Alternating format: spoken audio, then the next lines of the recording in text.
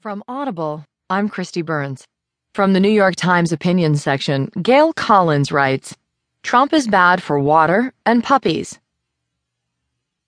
And now, things that are really happening in the world of Donald Trump.